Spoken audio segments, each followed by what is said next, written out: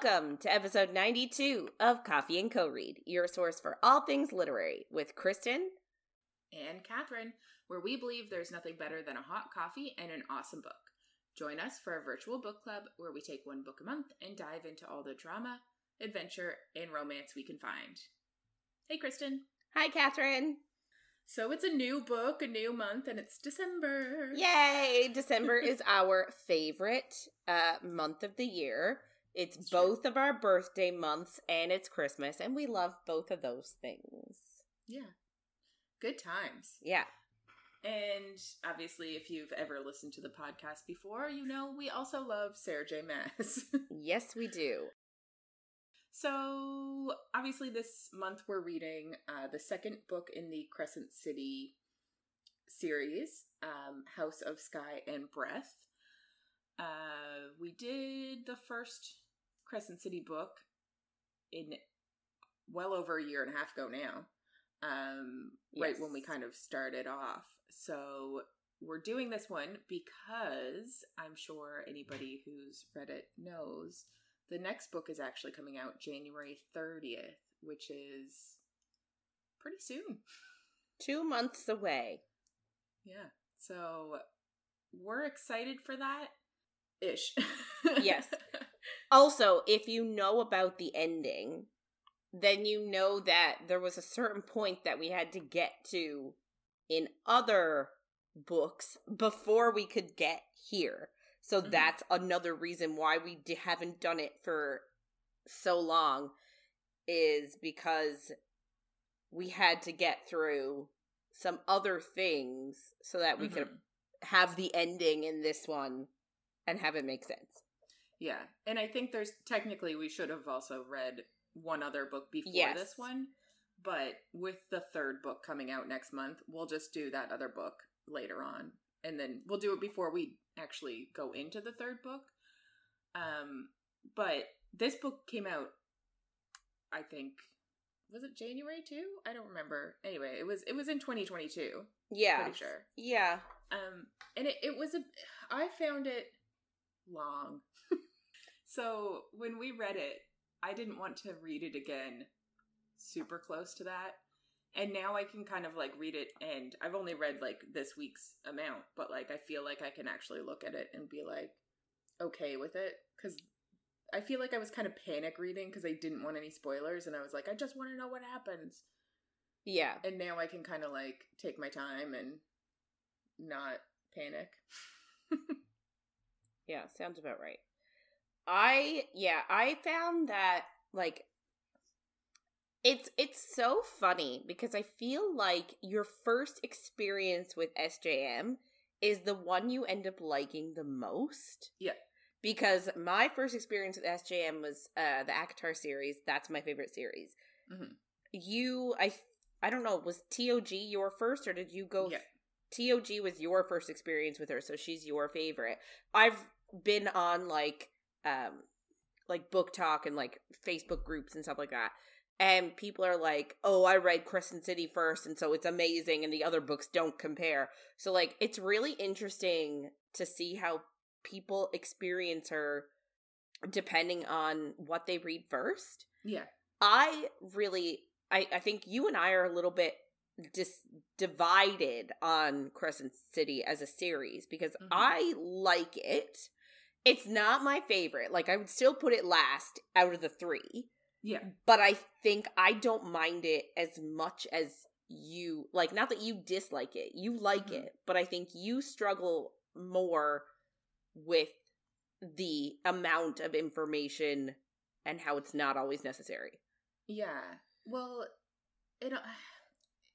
I think it's because her other books were more YA starting. Like, the other series started off, Throne of Glass and ACOTAR, they both started off as YA books, and then Throne of Glass kept being YA, really. Yeah. Obviously, ACOTAR kind of evolved into more NA. Yeah.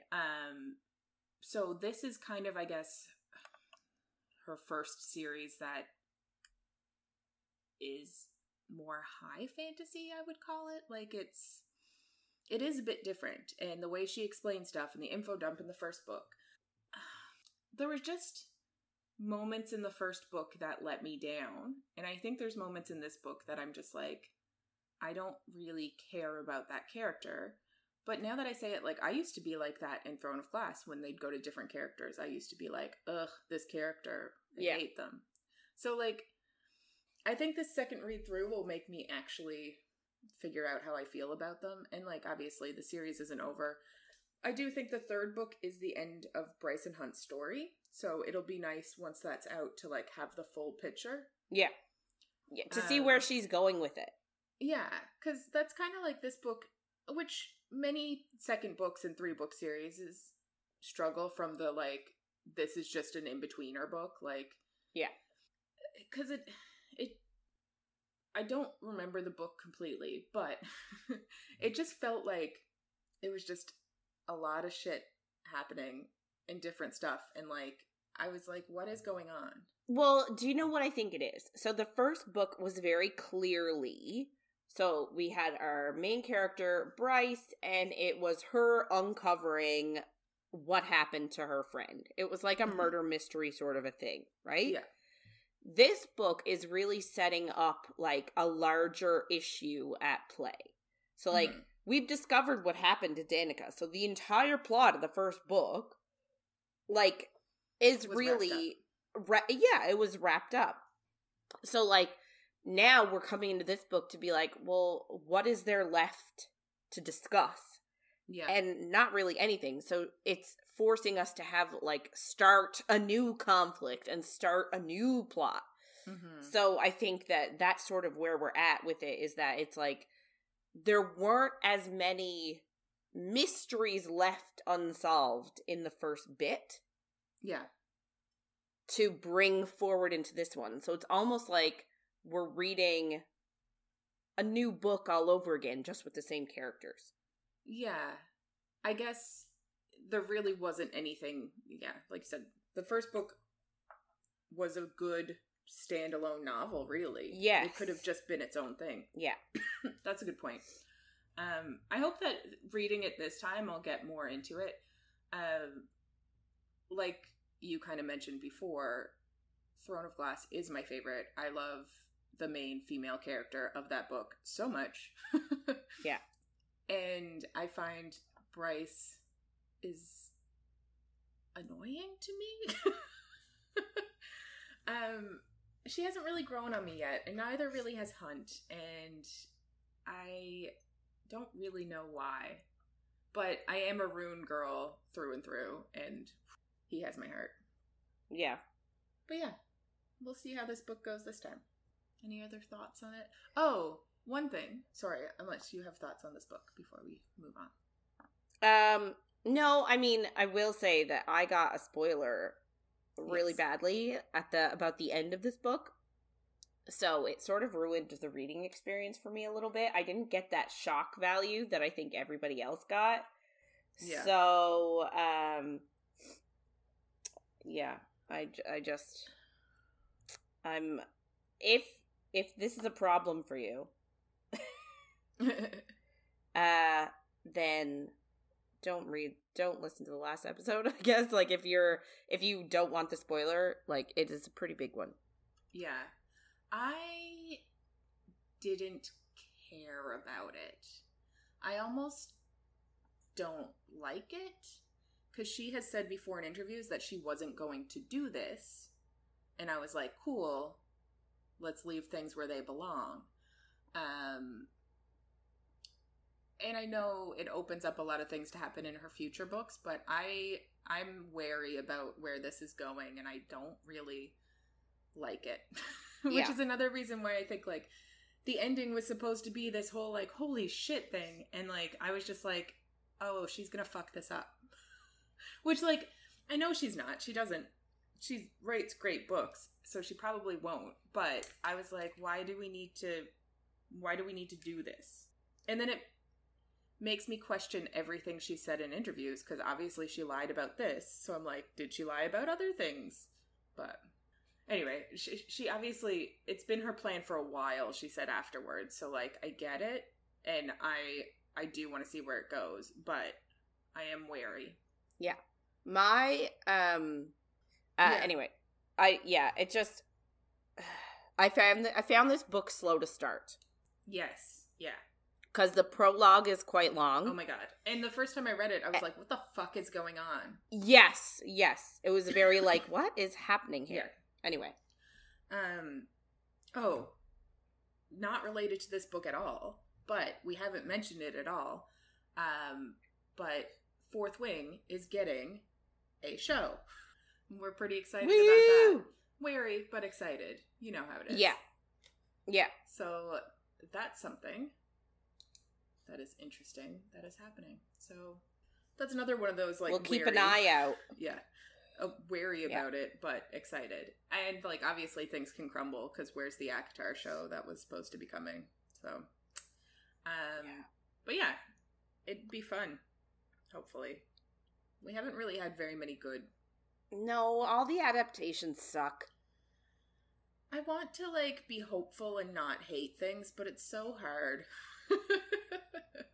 Yeah.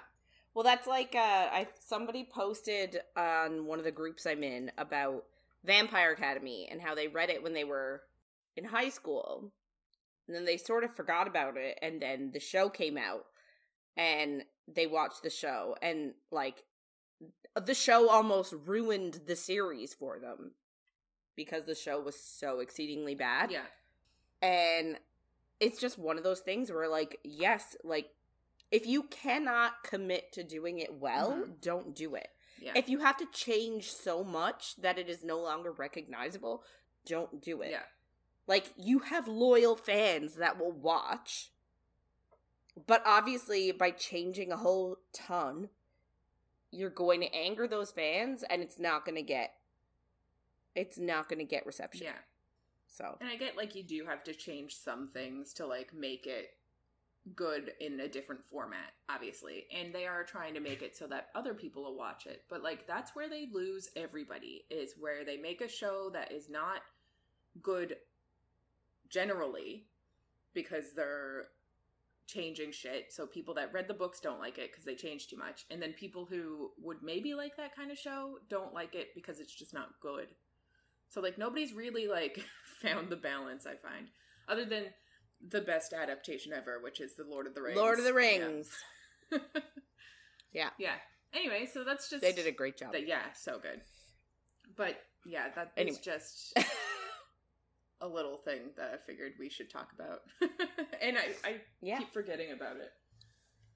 Anyway, so, just a heads up, this is not a spoiler-free zone, and things might get saucy. Except for they won't, because there's a stupid deal. Slow burn. Which is so unnecessary. Considering there was a slow burn in the last book, yeah, I don't appreciate the slow burn again. I just don't understand why this happened. Anyway, not the point. So this is our first week with Crescent City 2, House of Sky and Breath, and we're doing the prologue to chapter 13. So the prologue starts off, like we kind of already said, with somebody that we have no idea who she is, and we're like, what the fuck is going on with this book? But it's Sophie Renast, and she is Veneer, and illegally made the drop, but she looks human and can kind of blend in, and people don't know that she's Veneer, so she became invaluable to the Ophian rebels. And this was another thing that I was kind of like, you're throwing us into this book, you're bringing up a character we don't know, and then you're bringing up terms that I've never heard of, like the Ophian rebels, and you're not really explaining who they are. And, like, when we first read it, we kind of, I think I tried to take notes on my first read, which is obviously, it's a terrible idea. I don't really do it anymore, other than the book last month. But, it makes it hard to know what's important, because this whole prequel, I was like, are all of these names important? Like, who do I need to care about? But yeah, so Sophie Renast is part of the Ophian rebels, and she joined them because they agreed to help her find her brother, and their parents were killed for being rebels. So they got separated, and now her only goal in life is basically to find her brother. Yeah. She is at what is called the Kavala Death Camp to rescue him, but she ends up breaking out 11 extra kids too. Just like... SJM loves her death camps. She does, yes. Sophie also knows the secret to defeating the Asteri, but she hasn't told anybody because she wants, I guess, Ophion to, like, care enough to come get her. Because she's worried that they'll just be like, well, cut our losses. Which is fair. They do seem super brutal. So that's interesting. And we don't hear what that is. What the information is. Yeah, so the Asteri are, like, the crazy... Like, I don't know why, but when I think of them as, like, wrinkly, shriveled, like, husks of people that still, like, that wear these robes and sit in, like, a concentric circle of chairs. Yeah. I don't think that's actually how they are, but that's what I think of when I think of them. I think of, like, is it Volterra or Terry from Twilight? The Volturi. Volturi, yeah. Yeah. Like, just... Oh, so you think they're all beautiful? Well, I just picture them as, like, normal. Not old, but, like, okay. just, like, sitting... Like you said, they are sitting in a circle, for sure. But, yeah. They came up in the last book, and we're going to get a lot more about them. But, so Sophie is currently breaking out of this death camp, and she takes the power from the electric fence and makes a hole in it. And we figure out that she's a Thunderbird, which is apparently super rare, and there aren't many left anymore. And they end up escaping, but Dreadwolves are following them. Agent Silverbow, which is not his real name, is a Veneer, and he picks them up. And they're on their way to meet Pippa, who is a human rebel. And she's, like, kind of a leader, I guess, it seems like. She also is, like, super fanatical about the rebellion. I don't know if that's going to come up at some point. But anyway, Agent Silverbow and Sophie clearly have a romantic relationship happening in previous to this moment.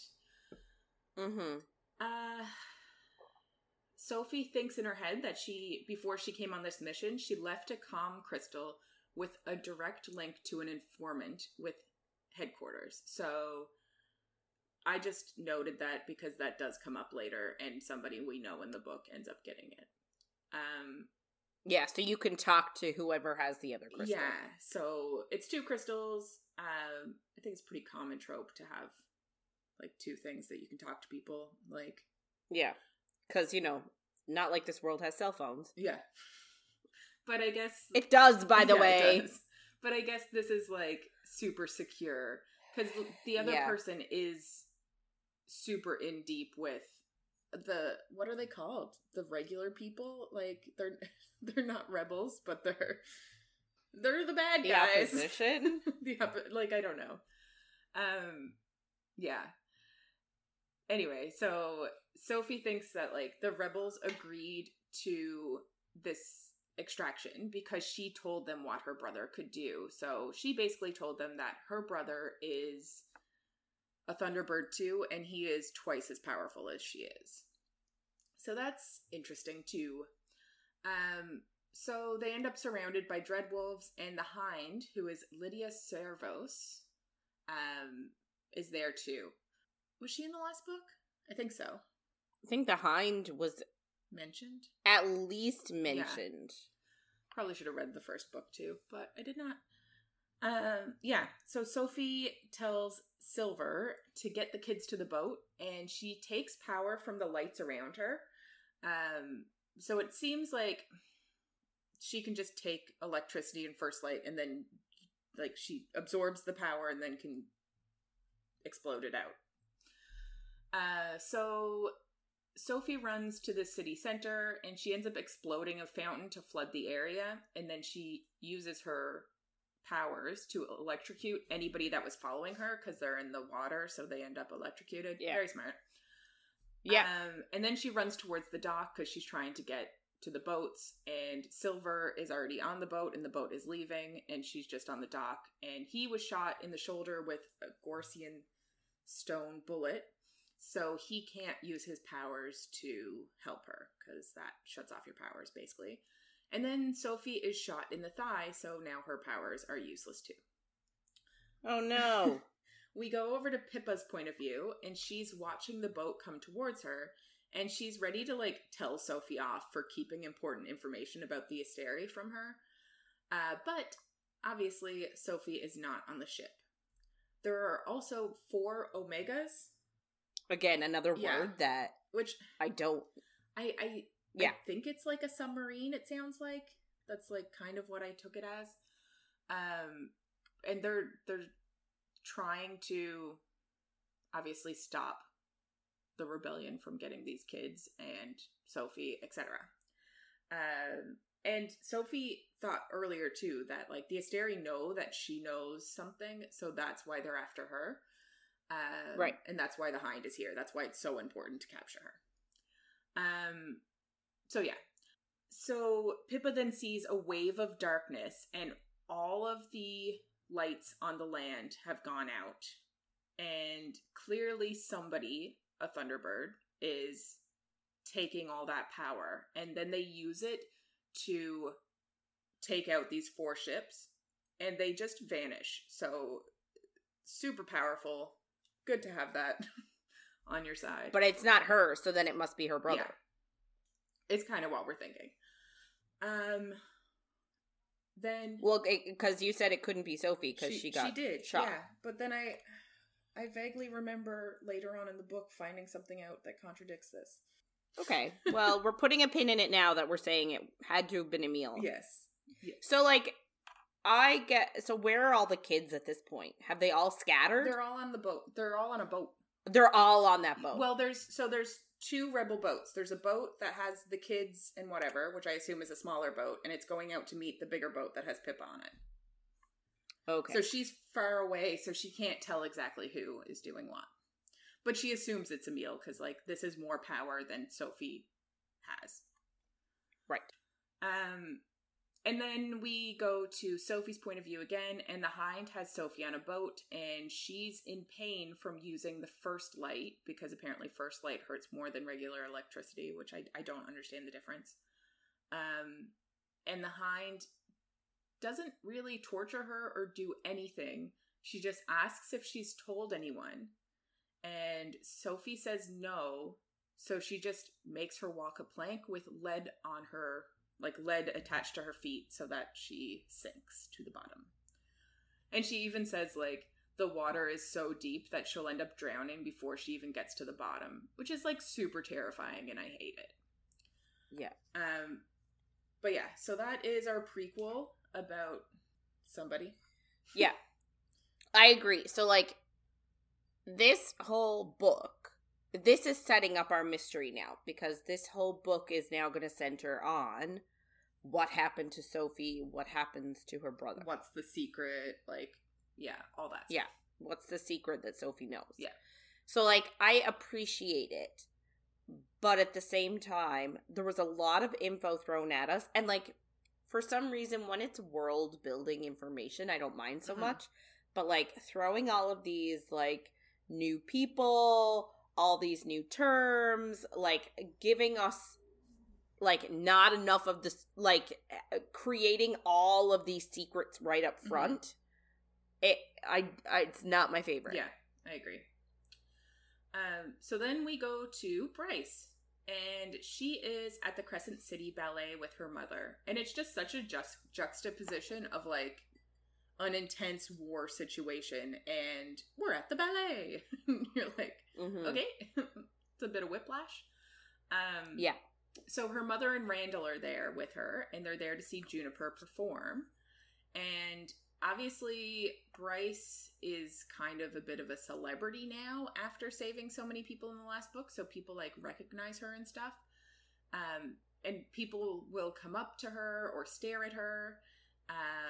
So it's kind of awkward, you'd think. I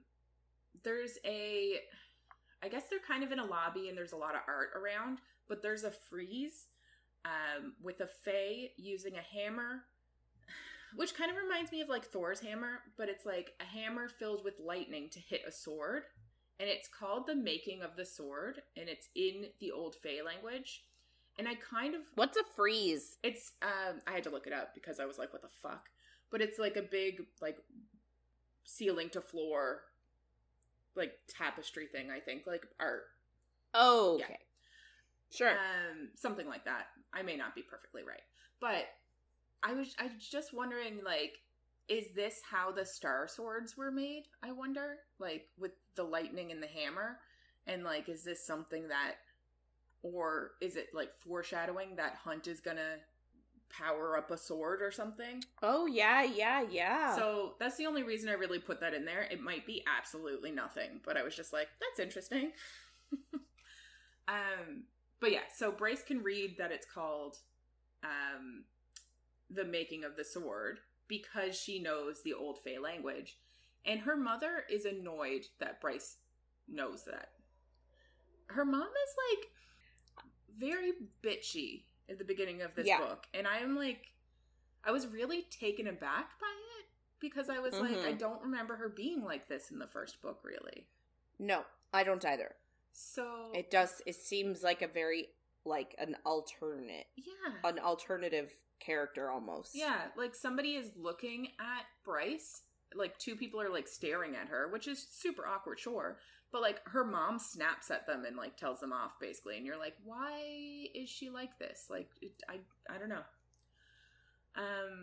I guess we never really got to know her well in the first book, and obviously now she's super worried about Bryce, so I understand it, I guess, but it seemed so out of left field to me. I was just kind of confused. But anyway, so Bryce sees another frieze, I guess, and it's an army of hell. And she kind of, like, she reads that that's what it's called, and, like, it depicts, I guess, an army from hell. But that kind of makes her flashback to, obviously, the end of last book, because it was an army from hell, basically. So she hides it from her mother because, like, seems like Bryce has PTSD.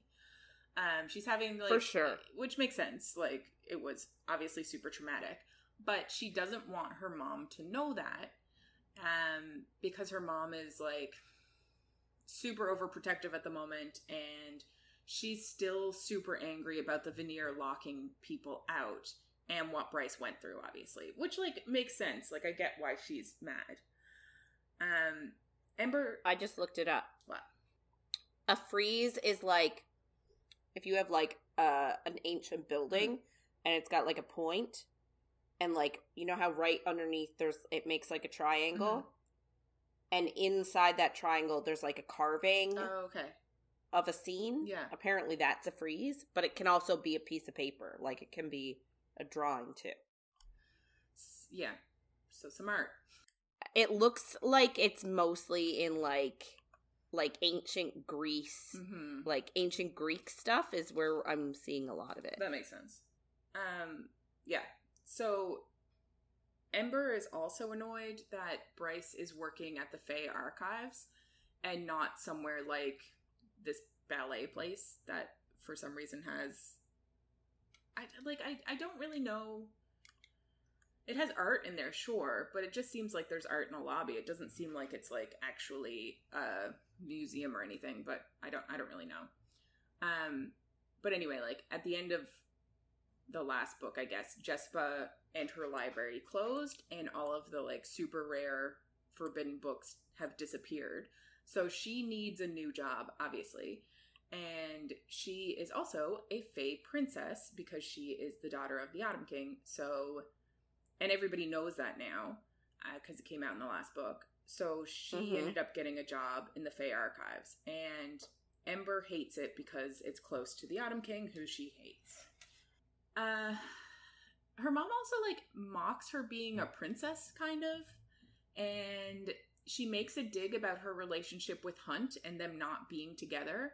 And, like, she's just being really mean. It's just so... Yeah. And it continues, like... Yeah.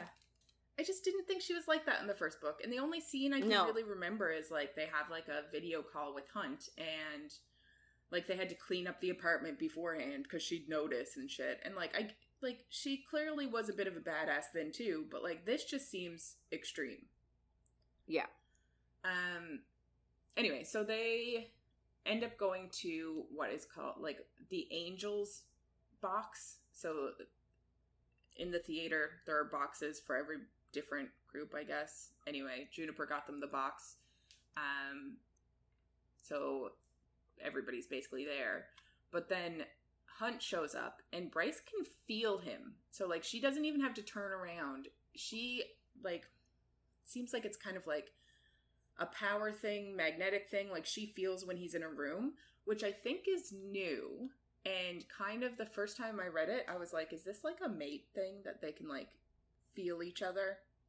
Yeah, so this is a huge, huge bone of contention amongst fans in this book. Because we have so many people who hate Bryce and Hunt together.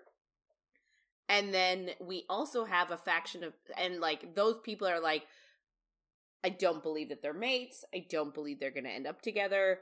And then you have another faction of people that,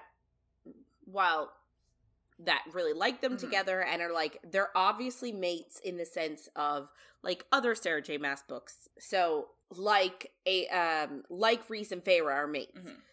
So, a lot of people are saying, like, no, they're obviously not mates. And then we have other people saying, well, they're definitely mates. I think... I'm pretty sure Sarah J. Maas came out and said that Bryce and Hunt are mates, I think. Well, the third book on the back, it says her mate or something on it. And so, like, I think people are still just, like, because they're not a fan of them together, they're still hoping that there's another option. Well, I think we kind of need to get further in the book before we can have this conversation, because, like, I see both sides. And I just don't really care enough to pick one. Yeah, I am more on the, I just want them together, but it's because they've established this, like, slow burn of them being in a relationship. And I'm just like, just finally, like, just be in a relationship already. Yeah. But at the same time, I know she's a great writer. So, like, if she were to introduce someone else, like...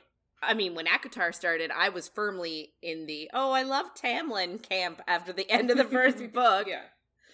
And then she managed to sway me. So, like, I do think that if she did switch it up, but I also think that it's not enough time. Yeah. Like, because it's in the ACOTAR, end of her story after the third book. Yeah. So, like, to introduce a new character, establish a relationship, and, like, that is a lot. And break up, she would have to, like, break up with Hunt. Yeah, or if she found a new person, or he would have to die. But, so, like, I don't think it's gonna happen. Yeah.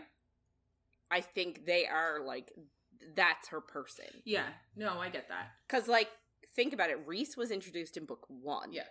In book 1, she was like, he's the most beautiful fae I've ever seen in my entire life. Yeah. And he was like, I've been looking for you everywhere. So, like, that was established book 1. Yeah. So, like, there's no way that a new person could come in book 3. Yeah. I don't want to say no way, because obviously she can write whatever she wants. And... That's true. I can't imagine that there won't be another book, since there is another house. And I know, like, is it a house of... I don't know which one's left out. Doesn't really matter. But if there's not a book for each house, I'm gonna be personally annoyed. Because I need it. Yeah, I know. So I'm trying to remember what all 4 houses are. Oh, I got the book here. I can have a look. Maybe. House of Earth and Blood is the next one. So Flame and Shadow is the 4th one, and that's the one that sounds the most interesting. Isn't that the third one? Isn't that the one coming out? Flame and Shadow? Is it? Oh, House of Many Waters. Yeah. Flame and Shadow must be the next one. Yeah. House of Many Waters we don't have. But at the same time, House of Many Waters could easily deal with Therian. Yes. But now I'm annoyed because this book is blue. House of Sky and Breath is blue. What are you going to make Many Waters? Teal. Navy. We'll see. Anyway, not the point. So that was a bit of a detour. But, yeah, so there's some magnetic energy between Bryce and Hunt now that wasn't there in the first book. Hunt has also had a haircut, which is like, I don't know, it's such an SJM thing to like take away their long hair, and it makes me sad. He also doesn't have the halo anymore because was it Hypaxia took it off in the first book so that he'd have his full powers and go save Bryce. Yeah. And he also has a C over his SPQM tattoo, which was like the mark of a slave in this world, is to have that tattoo because you're owned by the government, basically. Yeah. So the C over it is because he's no longer a slave. You would think that they would be able to just remove the tattoo. Like, if Hypaxia can take the ring off of his forehead, you'd think somebody else would just be able to use magic to remove the tattoo from his arm. Yeah, but the crown on his forehead was a spell, whereas I think this one is an actual tattoo. Okay. But I don't know. Valid. You would think. I assume it's kind of like a, yeah, you're no longer a slave now, but you're still lower. So they want it shown that you used to be. Like, I think it is more of a class thing that they leave it there. Maybe they could get rid of it and they're just like, fuck you. Yeah. Juniper sends them champagne, and Hunt uses a pill to test Bryce's drink to make sure that it's not poisoned or drugged or anything, which is super smart. Love it. And Bryce has started drinking again because in the first book she had stopped drinking after Danika died. Fury is in the front because she wants to see Juniper close up, and Fury and Juniper now live together and they're doing really well with their relationship, and Fury and Bryce have kind of made up and are friends again too. So that is a quick update on all of that. Yeah. And here we get to the deal, the bargain, whatever the fuck you want to call it. Which I hate. It's so dumb. And I just, I just don't understand why it had to happen. But anyway, Bryce and Hunt have decided to be friends with no benefits so that they can get to know each other. So they've been doing this for 3 months, and Bryce is like, there's 4 months and 3 days left until the winter solstice when they are gonna bang, basically. And it was Bryce's idea because she didn't want to, like, jump into having sex with him. She wanted to get to know him first when they weren't trying to find out who killed Danika. Which, like, yeah, cool.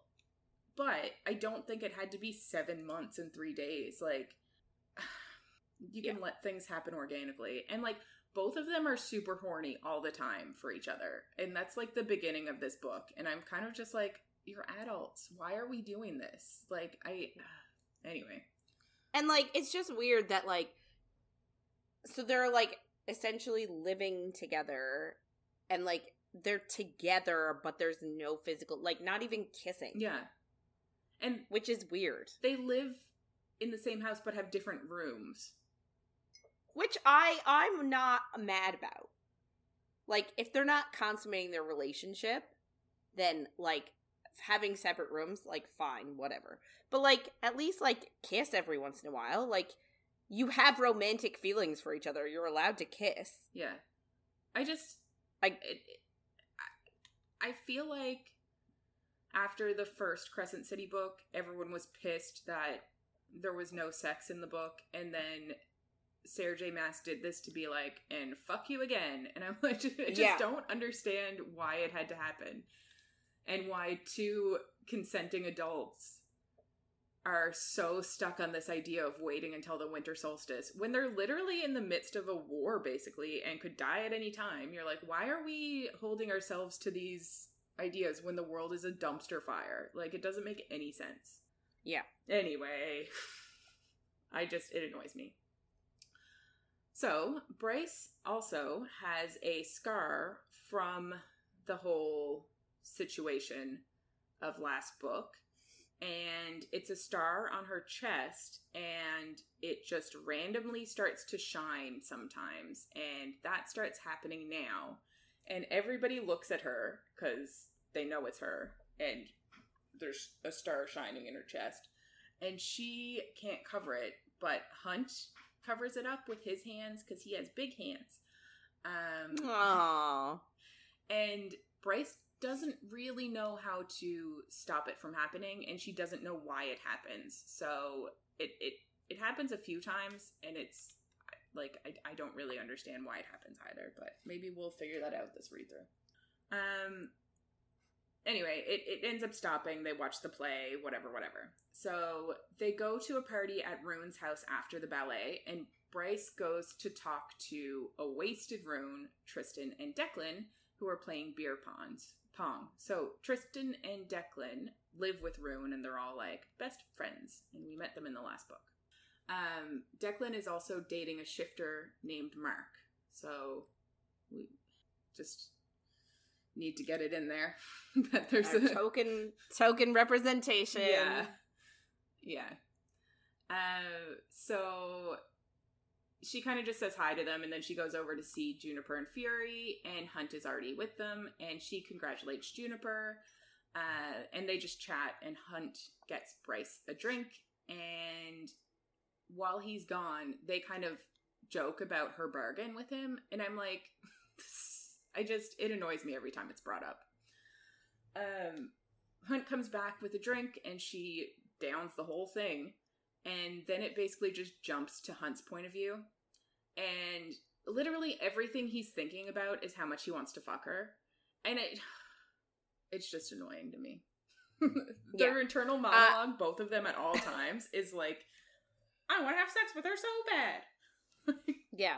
I will say, too, that I find this book a little bit, like, so in Throne of Glass series, we've seen consistently that they do POV jumps, but usually it's chapters. Yes. Usually, right? Yeah. I find in this book it's a little bit more chaotic. Yeah. Like, it's just, like, new paragraph, new point of view. And you kind of have to figure it out, because, like, you're just in their head, and you're like, wait, who is this? Yeah. The only time I think Throne of Glass really did that is when they went back to Rifthold, and it was like between it was like Chaol and Dorian and Sorsha. Dorian. Yeah. And like that one was a bit chaotic, but you knew within the chapter like it was going to be one of them. One of the three. Yeah. Yeah. But this one, yeah, I agree. It is a lot more chaotic.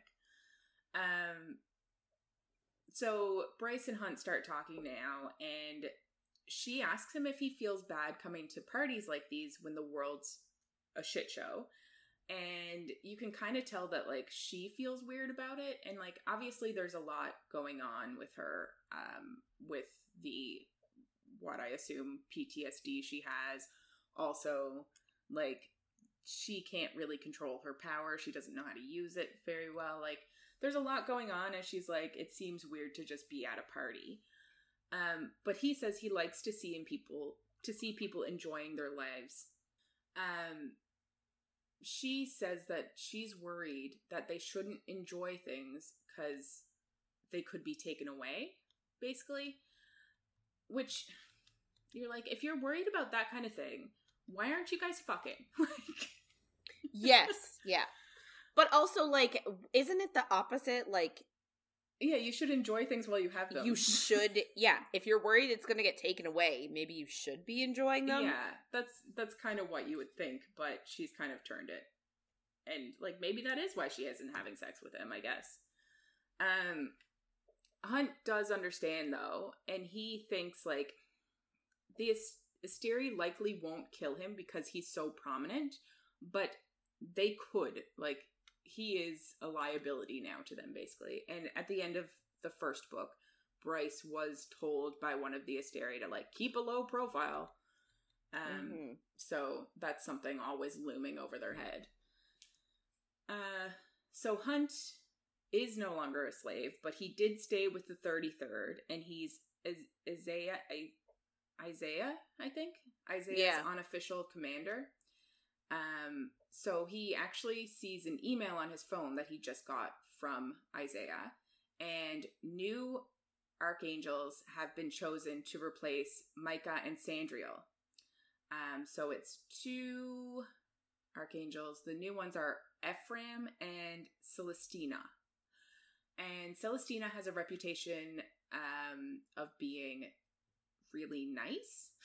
So it's a bit odd that she's getting, like, such a huge promotion when she used to be, like, I guess the archangel of a smaller place, and now she's coming here. Yeah. So they kind of have a conversation about it, and Juniper and Fury are kind of listening into, and they're like, clearly it seems like she's probably going to be like a puppet. Like, she's not coming here with her own thoughts. She's being used, basically.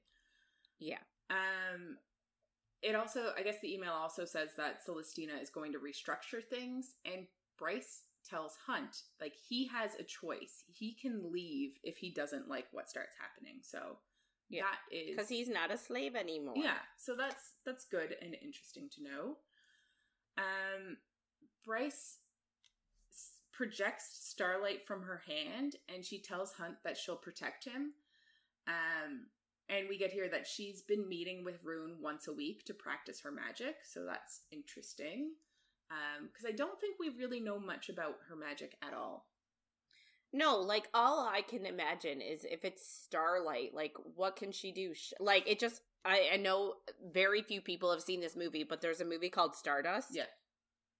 And it's one of my favorite movies. It is hilarious. It's got Claire Danes in it. It's got Michelle Pfeiffer. It's got Robert De Niro, Ben Burns. Like, it's got a really amazing cast of people. Ricky Gervais is in it. Anyway, so besides the point. So in it, Claire Danes is a fallen star. And she defeats the evil people by doing what stars do best. Shining. So she just shines to, like... to fix all the problems. Which is fine. This is what I think of, though, when I think of Bryce's power now. Is I'm like, all she can do is shine? Yeah. Like, is that... So, like, what can that power even do? Yeah, and I think we need to, like, get more information, because I have no idea. And like, I'm curious to know about this drop scenario. So, like, when Fae come of age, they have to, quote unquote, make the drop to become immortal, right? And that's how they get full access to their power. And how far they drop is an indication of how much power they will have. Bryce dropped a ton. But we also learned that, is it not, like, because she dropped using the gate, where everybody puts a little drop of their magic as, like, a good luck thing. So, like, I'm just curious, is her magic going to be, like, all-encompassing because she's got so many different magics from different people? Yeah. Or is it just, like, a pure energy thing? So she's just gotten... like, their magic in general, and her body is going to turn it into the magic that she can do. Yeah. I'm assuming it's the second one, that it's just an energy thing, but, like, I don't know if we ever figure it out. I don't remember finding out much about her magic during this book, but that doesn't mean we don't, because it's been a while since I read it. Yeah. But yeah, I don't really know anything. I feel like at the end of the book, she ends up in a good place to learn about her magic. And maybe that's the point. And the next book will start with, like, a training montage. Like a training... do. Exactly. Yeah. So Fury tells them then that it seems idiotic to appoint Celestina since the war overseas is apparently getting much worse. Which is interesting, and there's just so much happening. But Bryce then tells Hunt that he should go in and see what happens and not to overthink it too much and just like give her a chance and see how it goes, and he can leave if he doesn't like it. Then we get to chapter 3, which is like, it's like a super quoted part of this book because it just sounds like Twilight to me. And I think it's like, I don't know if that's the point, but it starts with Rune Danan knew 3 things with absolute certainty. And like, that is the start of the back of Twilight. That is what it says on the back of Twilight. Well, it's something like that. It's like, Bella knew whatever. It might have been 3 things, but it was like, the first is that, I don't even remember, but, and then the last one is she was irrevocably in love with Edward or something. Yeah. So it just really has, it really has Twilight vibes. But his 3 things are, he smoked so much mirth root that he couldn't feel his face, which was a damn shame because there was a female currently sitting on it, which I love. I'm here for it. This is perfect. The second is he had downed an obscene amount of whiskey because he had no idea what the female's name was or how they'd gotten to his bedroom or how he'd wound up with his tongue between her legs. And the third was he really fucking loved his life, at least right now. So, I love that. Big fan. So, obviously, Rune is super high and super drunk, and he is loving his life. Eating a girl out and loving it. Yeah, she's riding his face. It's not a chore for him. Yeah, he's awesome. I love him. But while she's literally sitting on his face, he remembers that he's betrothed to the queen of the Valbaran witches, who is Hypaxia, who we met in the last book. But they haven't spoken in months, so like, he doesn't really feel like he has to give up anything, which is good, I guess. Like, they haven't really had a conversation about it. So he's like, I'm going to enjoy other females. Yeah. So in the first book, Rune and Hypaxia meet, and I feel like they actually have chemistry. Mm-hmm. But he doesn't know who she is at the time because she's like just pretending to be a healer in the city. Yeah, a meta witch. Yeah. And so I totally got chemistry, and I really thought that once he found out who she was, it would sort of be like, oh, well, this won't be so bad. Yeah. But this book takes it, like, we'll find out, like, goes completely not where we think it's gonna take it. Yes, and it ends up worse. Yeah. Yeah. So he makes her come, and then he's about to ask her, I'm assuming, if she wants to have sex, but Tristan Flynn barges in, and she's just there naked, and Tristan's like, you gotta come now, and he's like, okay. I'm like, this is awkward, but sure. But Tristan tells him that Declan's security system picked something up, and the alarms are going off, circling the house, so, like, something is happening. Shadows start to appear at the door, and it's someone who Rune knows, and Bryce's star starts to glow. So they're all still at the party. Yes. While he's upstairs, like... Yeah. This is, like... licking this... while they're having this conversation about... Amazing. Yeah.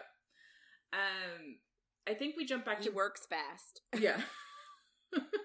Well, he doesn't even remember how he got there, so he was probably like, let's go! Sit on my face. Love it. You need the motions as well. This is sit on my face sure. motion. Yep. Amazing. Yeah. So I think we go back to Bryce's point of view now, but her star is glowing and everyone stares at her and at the shadows. And Rune asks why he's there. And he says he was invited. And he, like, actually talks directly to Bryce. And we get that his name is Cormac. And he is Bryce's cousin and her betrothed. Yikes. Yeah. And she laughs at that. But he says the Autumn King and the High King of the Avalon Fae decided that they would get married. Because she's... Yeah, so she doesn't even know this. No. He just comes in and he's like, hey, we're getting married. And she's like, I'm sorry, what? In a party. Like, you couldn't tell her not around, like, a bunch of people. Like, it's super fucked up. But, like, as a Fae woman, she's owned by the men in her life. Blech. So, like, her father can say and do whatever he wants, basically.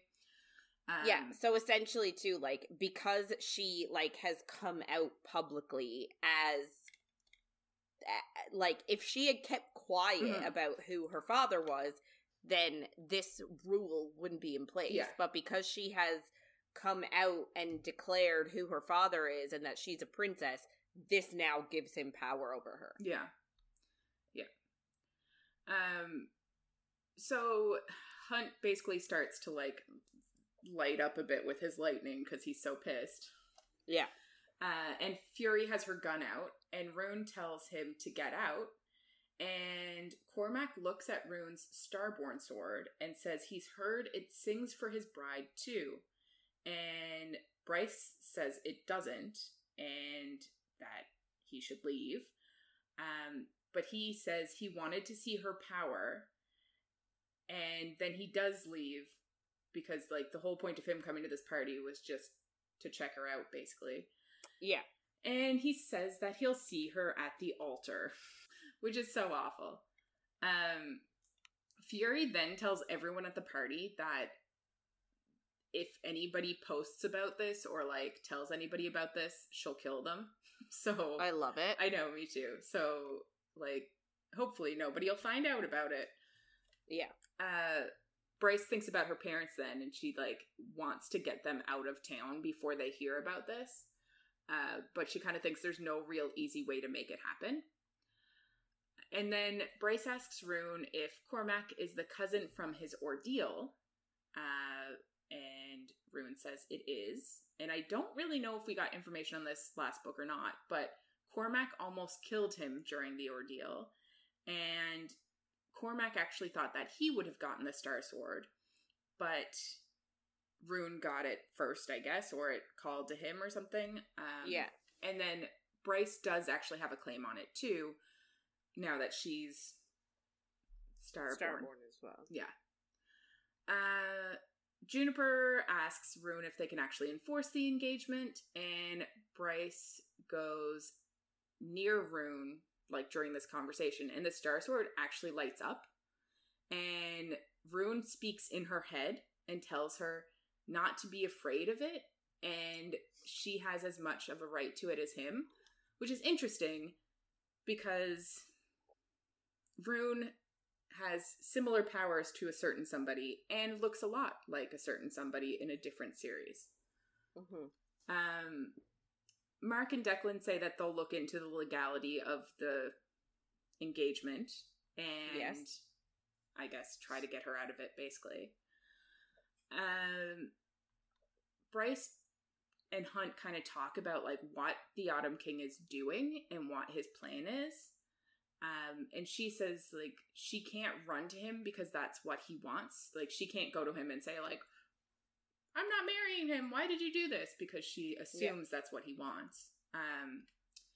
She knows, like, it isn't just about power. Like, he probably has a multi-step plan to get something done, and we don't really know his motives at the moment. But she wonders if this was all a ploy to get Hunt to lose his shit and maybe, like, kill Rune in front of everybody. And then with the new Archangel coming, like, if this was just a whole thing to make Hunt look like a shitty person. But we don't know. Hunt asks why the Avalon Fae would agree to it, but Bryce says her bigger worry is her parents finding out, which is fair, because her mom is a bitch. Bryce is really not worried about this betrothal at all. No. Like, she's very like, I'm not doing that. Like, Yeah. don't worry about it. It's not happening. I'm not going to do it. Yeah, which I love. Yeah. I'm here for it. So they end up going home, and the apartment door is ajar, and she smells blood, and obviously she kind of like has a flashback to when Danika died. Yeah. But it's actually Ithan bleeding inside her apartment. I don't mind Ithan. He is Connor. Was it Connor in the first book? Yes. He's Connor's brother. They were friends before, and then after Connor and Danika and her pack died, he hated Bryce, and was really mean to her, and then eventually he helped her out in the end, like, or they helped each other save people, basically, in the end of the last book. I didn't mind him until something happens later in this book that I'm like, this is so unnecessary and I hate. And when we get there, I'll let you know. Okay. I really don't like him. I am very upset at what he did in the last book, and when we get a little bit further in, they're gonna have a conversation, and but at the same time, I'm a grudgy person, so yeah. I am gonna hold it against him as a character, and I would hold him against it in real life. Yeah. Like, the fact that he was an asshole to her for 2 years does not, like, in my mind, him helping her was the least he could do. Oh, 100%. And, like, I don't even think, like, that wasn't really enough to, like, get in the good books or whatever. And, like, I still think that, like, his motivation for doing it now also pisses me off. Like, his character becomes one note later. Then we skip to Therian's point of view, and we met him in the last book. He is a merman, and he is currently on a small fishing vessel, and he says it's because he pissed off the River Queen. Because apparently someone posted on social media about him being so hot, it's a miracle he doesn't turn the Istros to steam. And I guess the Istros is the river. Yeah. That the queen is the queen of. But it made the River Queen's daughter cry. He's currently actually looking for Sophie, which is interesting that we are 5 chapters into the book and finally getting some more information on her. It's actually been 2 weeks since she drowned, and the River Queen heard about it through her sisters who rule other bodies of water. So it's interesting. It seems like they can give each other information and stuff. Like, I'd like to learn a bit more about the River Queen. He has become a captain after working on his sister's murder. So he, I guess, is in a better position than he was in the last book. But his sister's murder was pre-book 1. Was it? I don't remember anything. Yeah. Okay. Because that's how him and Hunt know each other. Oh, true. Yes. Thank you. Yeah. I couldn't remember. I was kind of wondering if it was part of, like, book 1 that she was killed too, but it wasn't. No, it was yeah. I don't know why they brought it up again then, but I noted it because it was said. Yeah. So he thinks of, so in the last book, obviously, there was the rebellion that Hunt did with his friends, and Micah put the Wraith into a box and shoved her down into the bottom of the sea, and it's actually lower than where he is now, and he wonders if, like, anybody will end up getting her after, like, since Micah's dead now, is anybody gonna save her? Because she's just like a consciousness in a box at the bottom of a sea that's deeper than this, and, like, Hunt is now free. So you're like, it's shitty that she's just left there. And I kind of thought that, like, maybe she'd show up in this book somewhere, but I don't know if she does. But it's just, I'm sure she'll show up in the series again because they brought her up. Anyway. Yeah.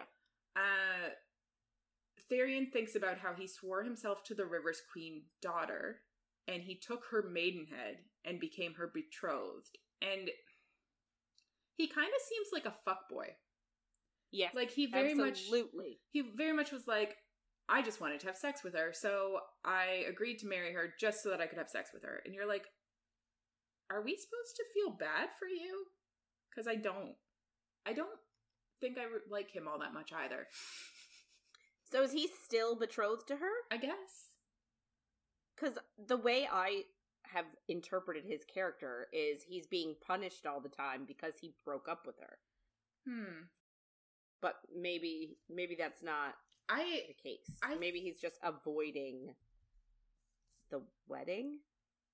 Yeah, I don't really know. Oh yeah, it was a decade ago that he swore himself to her. I think that they're still betrothed. I think that he just gets punished because he's not acting on it. Yeah, and like it hurts her feelings when other people find him attractive. She also seems like a brat, but like... Yeah, 100%. I also find it funny that he's on a boat as a merman. Yeah. Why are you not just in the water? I know. And it's also like clearly a submarine, but I'm pretty sure they call it a boat because he's like, they're down. It's weird. Yeah.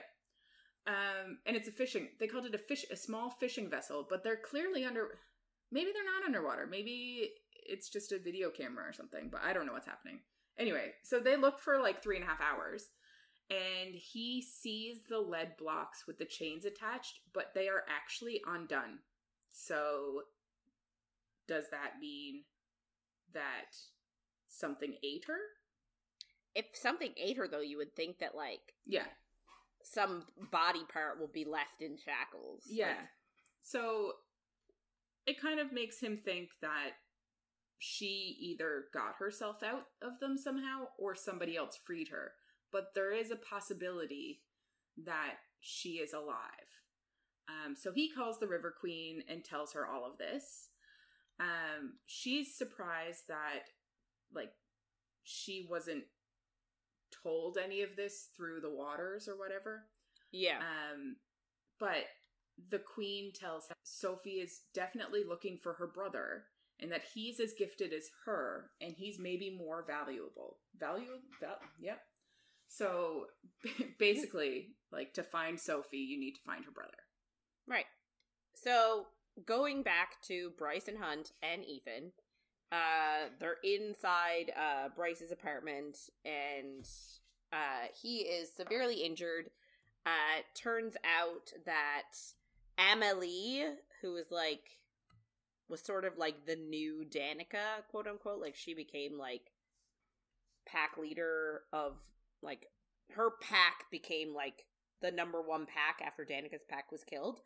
And I think Ithan was her second in command. I think so, yeah. So Amelie and the pack beat him up on Sabine's orders, Sabine being Danika's mother and, like, the heir apparent to the werewolves. And Sabine kicked him out because apparently he spoke to a reporter last week about how he helped Bryce in the spring. And apparently he also defended her against some things that Sabine was saying about her. So because he defended Bryce and said it, like, publicly to a reporter, Sabine beat him, like, Sabine had him beat up and kicked out. Mm-hmm. So he's not a member of the pack anymore. So Bryce is, like, trying to heal him. He also, like, he doesn't really have anywhere to go, so Bryce offers her place. Like, you can stay here. But, like, she says that she doesn't say this, but she thinks that she doesn't really want him to stay, but, like, he has nowhere to go, so she's offering it anyway.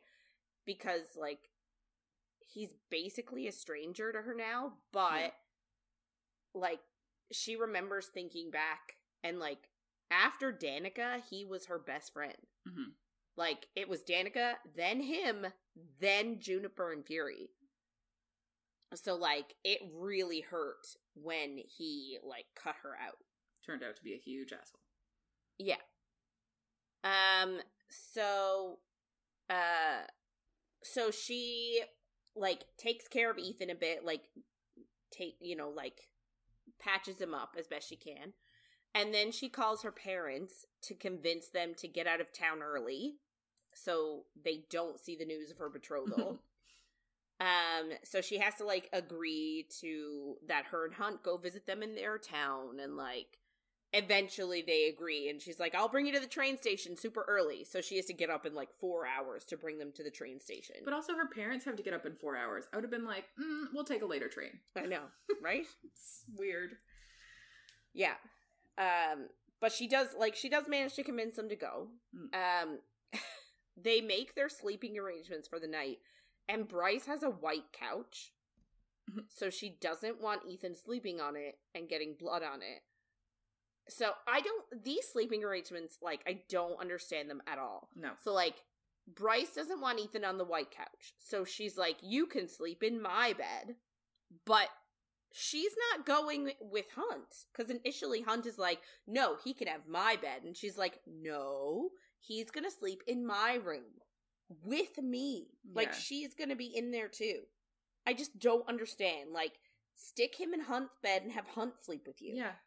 But anyway, but like, I guess she's doing it in an innocent way. Like, she doesn't want him sleeping with her, like, for sexy reasons. It's purely innocent. Yeah, and like, I think she even first is like, I'll sleep on the couch, but Hunt is like, your back can't handle it. And I'm like, it's 4 hours. Like, she could sleep on the couch for 4 hours. Also, like, I think part of her reason is she's like, I want to make sure that Ithan is fine, so I'm going to watch him. I'm like, you're not going to sleep. Why are you even going to bed? Just stay up all night. Like, yeah. Anyway, so they go to bed, and we're in Hunt's point of view for a hot minute, and he's, like, obviously jealous as fuck that Ithan is in bed with Bryce. And so he's, like, can't sleep, so he looks up the article that Ithan was talking about, and in the article, Sabine makes it seem like Bryce was, like, a spoiled party girl, and that it was the wolves that saved the city, like, last spring. But Ithan commented, essentially that, like, Bryce saved the city, and if anybody says anything different, then don't listen to them, essentially calling Sabine out. Yeah. So, like, obviously, Sabine had issues with that. Yeah. Hunt, like, has a little message conversation with Isaiah about the new commander, Celestina. Like, they're sort of like, they hope she's gonna be good, but they're not too hopeful. Like, they want to, like, keep their expectations low. Yes. Meanwhile, like, Bryce and Ithan are having a chat in her bed. So fucking weird. And she does say, like, think to herself that she mostly insisted on this arrangement so she could keep an eye on Ithan, because she was afraid Sabine or Emily would try and, like, sneak in to finish the job. But I thought her apartment was, like, super secure, no one knew where it was, no one can get in. Yeah. So, like, I don't know why she thinks that they can get in to finish the job, so I don't know. But I guess the other thing, too, is, like, how did Ithan get in? He really shouldn't have been able to get in either. So you're like... No, but, well, I guess we find out now that Ithan says that Danika had him keyed into the apartment before she died. Yeah. So that's how he got in. They talk a little bit about, he was like, oh, is it true you made the drop? And she was like, yeah, and she was like, Danika was my anchor. And he dropped the bomb that Connor thought that Bryce was his mate, like his wolf mate. And we learn a little bit about mates here. Like, so wolves / shapeshifters do have, like, true fated mates, or they believe they do. Fae also believe that, but angels use that term very loosely. So to them, mating is, like, just the same as marriage. And it can be, like, arranged. Yeah. Ithan sort of, like, asks, like, did you even love Connor? Like, because she was keeping him at arm's length for a really long time. And she was like, yeah, of course I loved him. And, like, that was it. That was their conversation. Now we go to Rune. It must be the next day, because he's having a meeting with his father and Cormac. And apparently he's really pissed about this whole arranged marriage thing with Bryce. And Cormac sort of taunts him about his own betrothal to Hypaxia, and we get a little bit more information on her. So she has a half-sister, 2 different dads, Hypaxia's dad was a necromancer from the House of Flame and Shadow, so Hypaxia has some of his gifts. Whereas her sister's father was a shape-shifting stag. So that daughter, even though she was born first, was born with shapeshifter powers, not witch powers. So she was handed over to the father's family. So because she had no witch gifts, therefore she couldn't be queen of the witches. She is known as the Hind from the beginning, from the prologue, and from the last book. Ooh, interesting. So that's Hypaxia's sister. And apparently, like, there are some issues right now with Hypaxia's rule, like her reign. Some witches are annoyed, they're debating whether she should be queen because of her necromancer abilities. I don't know. I don't know if it'll come up again. The Autumn King doesn't really care about this, but, like, he's like, Rune, you're gonna marry her, and Bryce is going to marry Cormac. Because, like, even though she's with Hunt, she does not yet bear his scent, meaning they have not consummated their relationship. Even more of a reason for them to just fucking have sex. Yeah. But also, like, gross. Rune and his dad are talking about his sister having sex. Yeah. Like, disgusting. Unnecessary. Can you imagine your dad saying, no, please stop. I don't think you've had sex yet. Right? Like, it's so awful. So gross.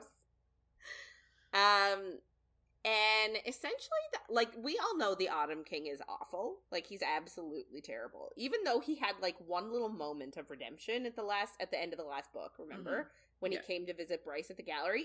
But that is completely gone. Like, he's unredeeming himself. Yeah. He's going backwards. He essentially says something really awful, that Bryce is only valuable for one thing. And that is her breeding potential. Yep.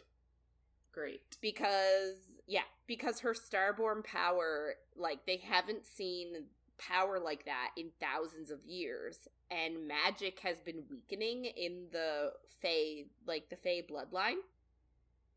So, like, if she breeds within the royal bloodline, then she'll put her power, like, back into... Anyway. Yeah. It's... bleh. So Cormac leaves then, and he's like, oh, my new bride. And he essentially tells Rune that they both had the same fate, which is because they're both princes of their respective lines. Mm-hmm. But only Cormac is going to rise to meet his fate. Essentially just a dig at Rune. Yeah. And Rune is, like, really stressed because, like, the reason he's so resistant to all of this is because of his oracle prophecy. So from the last book, we learned that his prophecy says the royal bloodline shall end with you.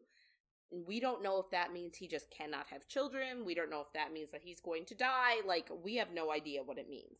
I will cry. Yeah.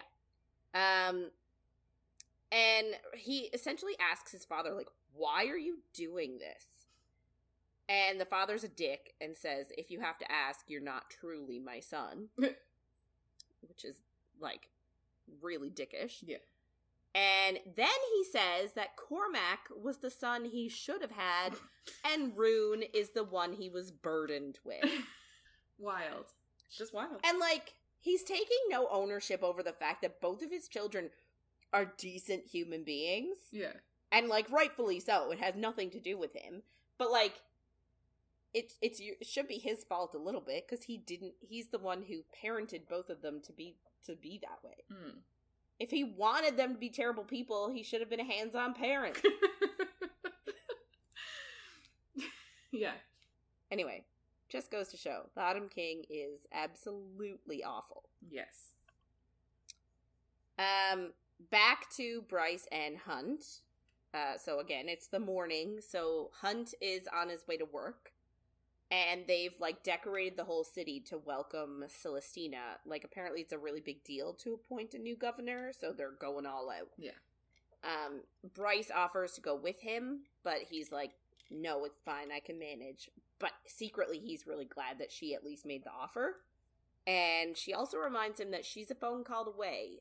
And, like, think of what we did to the last two archangels they've gone up against, like with Micah and Sandriel. Like, they killed them both. Yeah. So, you know, they can take on a couple more. So, Hunt is, like, gone. Actually, no. Not yet. Sorry. Hunt is on his way to work, but he hasn't left. He's getting ready to go to work. Mm-hmm. So Ithan comes in, and Bryce is like, you can stay as long as you want, and she goes to get in the shower.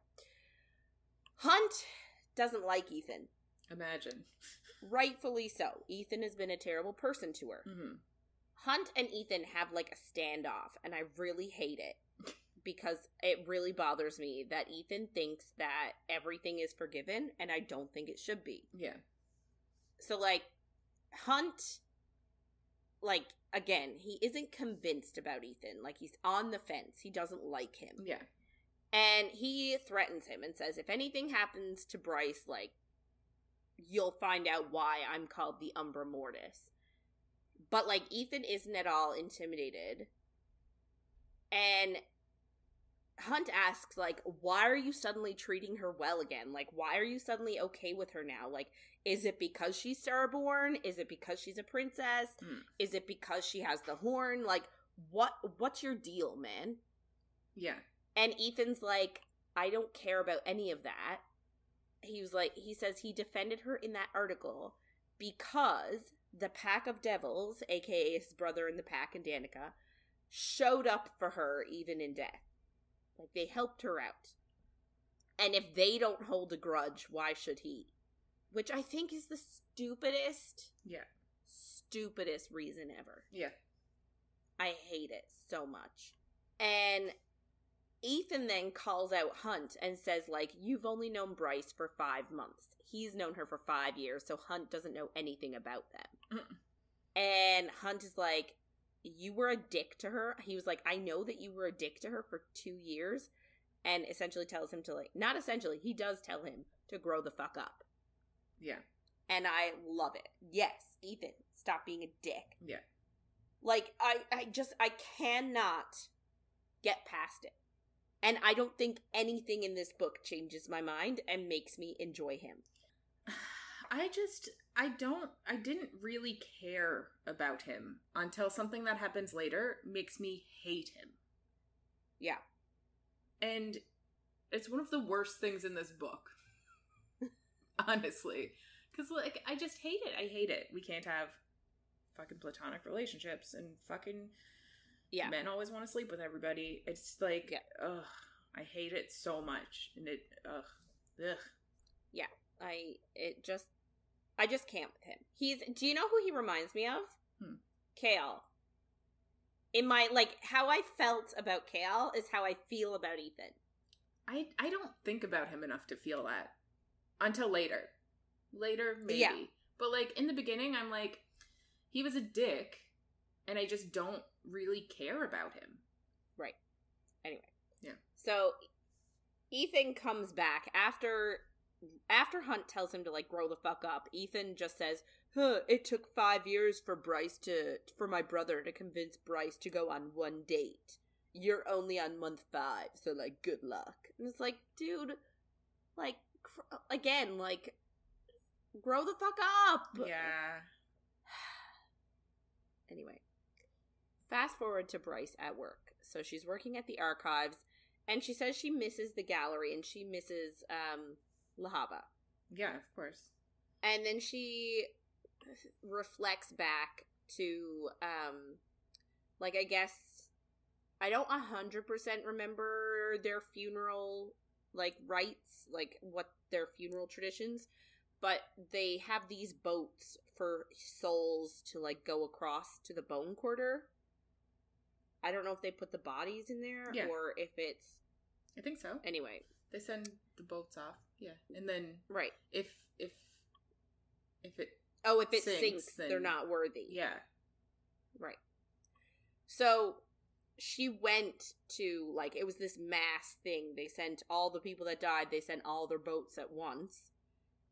But there was no little boat for Lahaba. Don't we learn in the last book that she does something really dumb and makes a deal? Who? Or is that in this book, Bryce? She made a deal for Danika. She'd give up her spot in the bone quarters for Danika. Remember that? I don't remember. I think we learn it in the first book. Oh, yeah, no, it did. It happened in the last book. Yeah. So, is that ever going to come up again? Like, she doesn't have a spot in the afterlife. So, yeah. That's interesting. So, like, she was thinking about, like, she's been really struggling about Lahaba's death.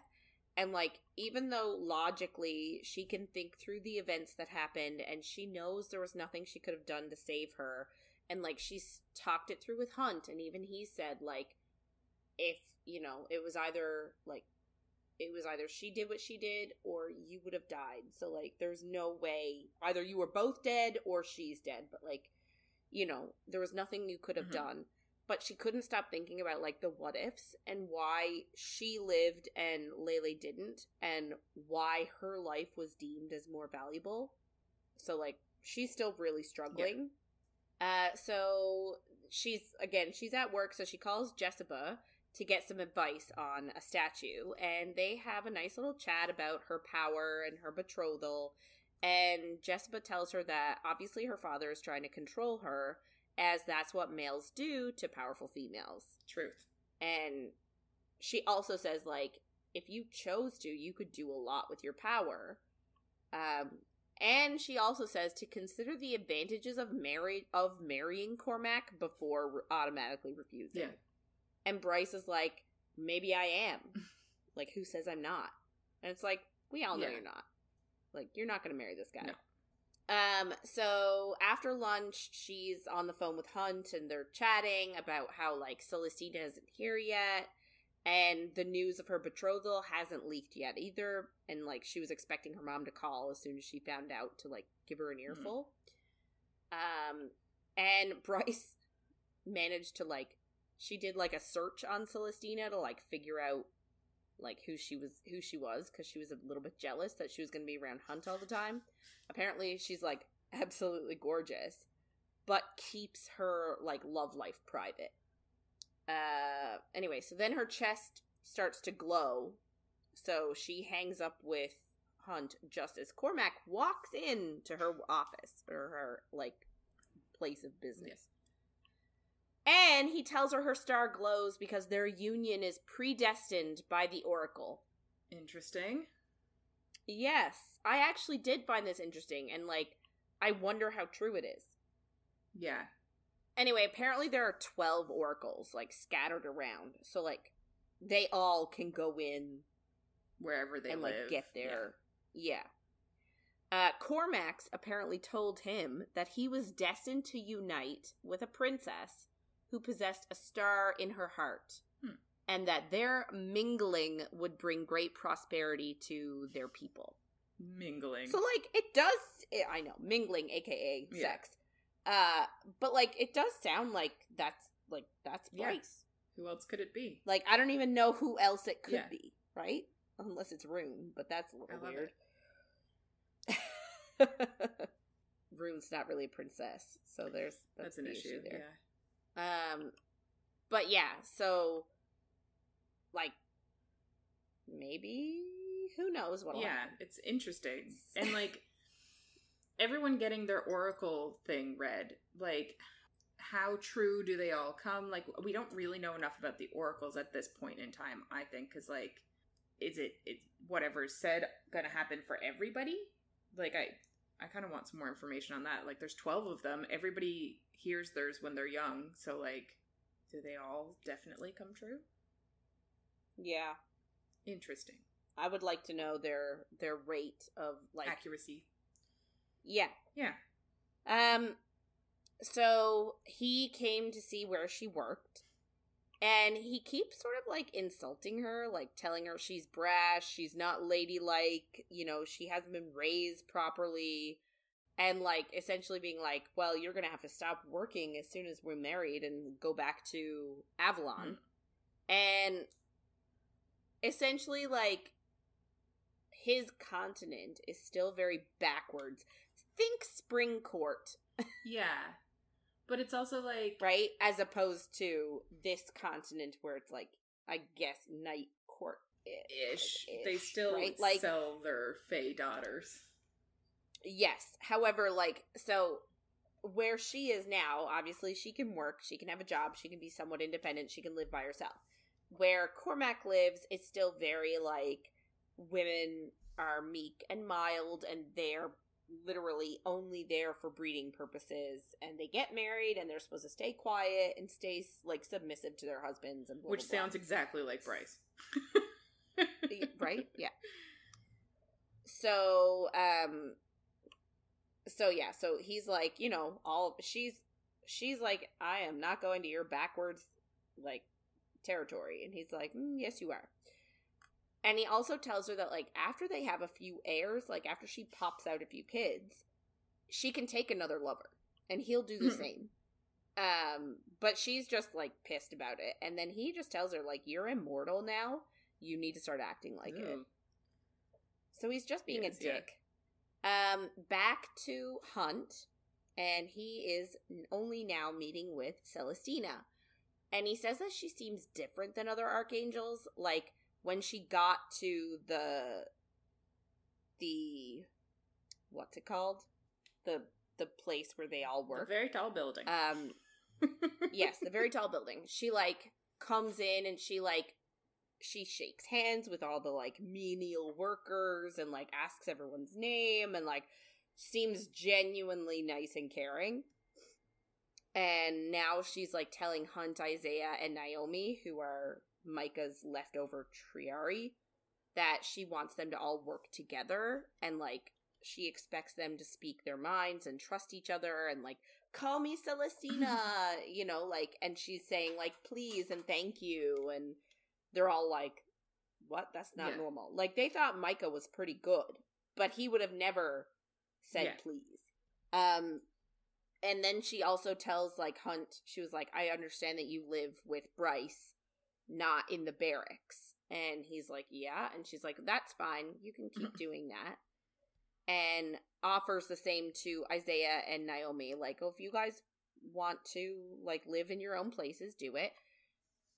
And she also tells Isaiah that she will continue Micah's work to make him free, because apparently Micah was working on that. Allegedly. And allegedly, so she's like, I'll keep doing that. I'll work on getting the Asteri to agree to free you. Should be nice. And then she drops the bombshell about the rest of the Triari showing up. So apparently, the other angel that has been appointed to Sandriel's position, Ephraim, had his own triari,